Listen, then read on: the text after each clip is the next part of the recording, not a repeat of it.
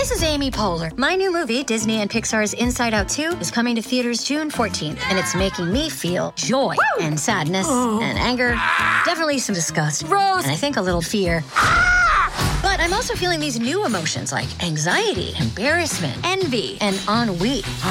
It's what you call the boredom. Okay, that one was weird. It's gonna be the feel everything movie of the summer. Disney and Pixar's Inside Out 2, rated PG. Parental guidance suggested. Only in theaters June 14th. Get tickets now. One thing you love most in life is thrills. You like to spend nights in scary places like an old haunted castle, abandoned hospitals, and catacombs, and record it on camera. You prove there's nothing extraordinary about such places, and all the thrill is in your head. But sometimes, you manage to catch mysterious events that remain in your memory for the rest of your life. It once happened when you were into an ordinary room where a window hadn't been opened for years. One of your fans wrote to you that he's doing an experiment. He hadn't aired his room for ages to find out what would happen. You arrive there and see an ordinary residential house. The first thing you notice is a strange window on the second floor. The glass is covered with a thick layer of black-yellow soot, so you can't see what's behind it. This must be the room. You're going up the stairs, the floor is creaking. The house seems fragile. The sharp smell of mildew hits you in the nose. You see a closed back door. Before opening it and going inside, the host gives you a gas mask. It has to protect you not only from the smell, but also from poisoning. You turn on the camera, push the door handle, and you take one step and don't believe your eyes. You want to turn off the camera and get out of there as soon as possible. You realize that this is the scariest place you've ever been. But let's rewind to 20 years ago and put you in the place of the room owner to see what exactly happened here. You decide you'll never open the windows in the room again.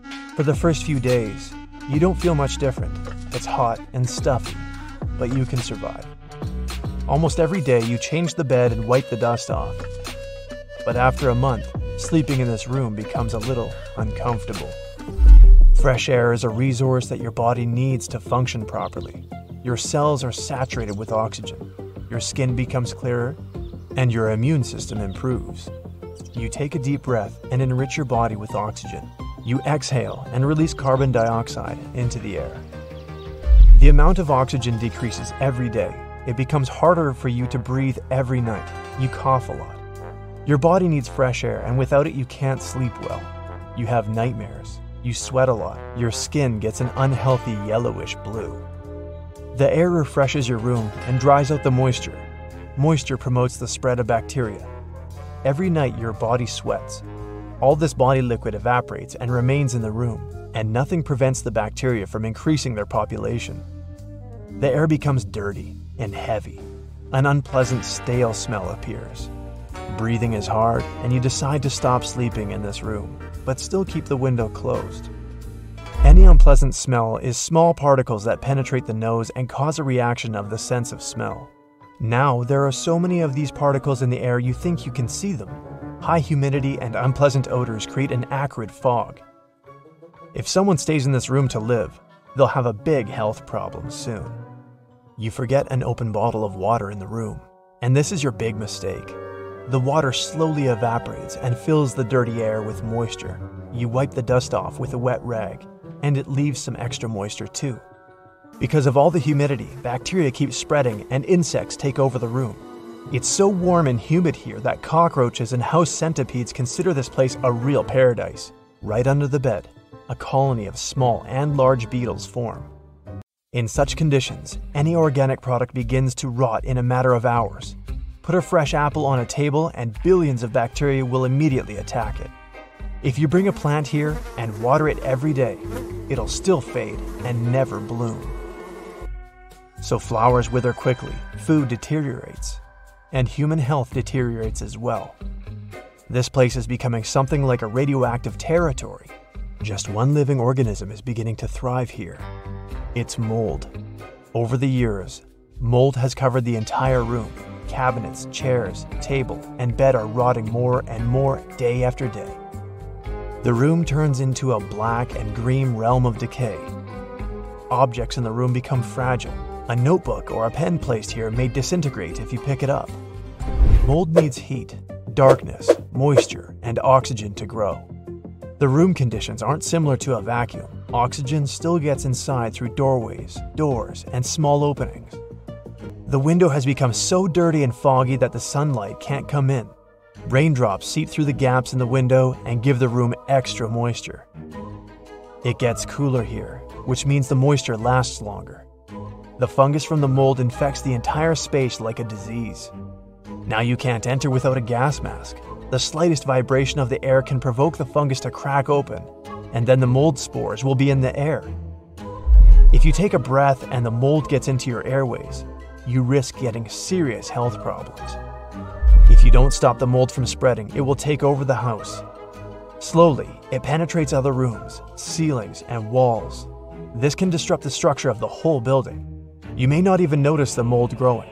It can hide inside floors and walls, cover pipes and tiles. The room can no longer be saved, even if you open the window and clean it up. The mold is a part of the house now. The best thing to do is to build something new on the ruins of the old one. And now, let's go back to the beginning. You're that guy who likes creepy places. You open the door and see a dirty, moldy space. It seems that it has an independent ecosystem now, living separately from the rest of the world. You shine a flashlight and see small spores flying in the air. Right in front of your face, a centipede falls from the ceiling and crawls under the bed.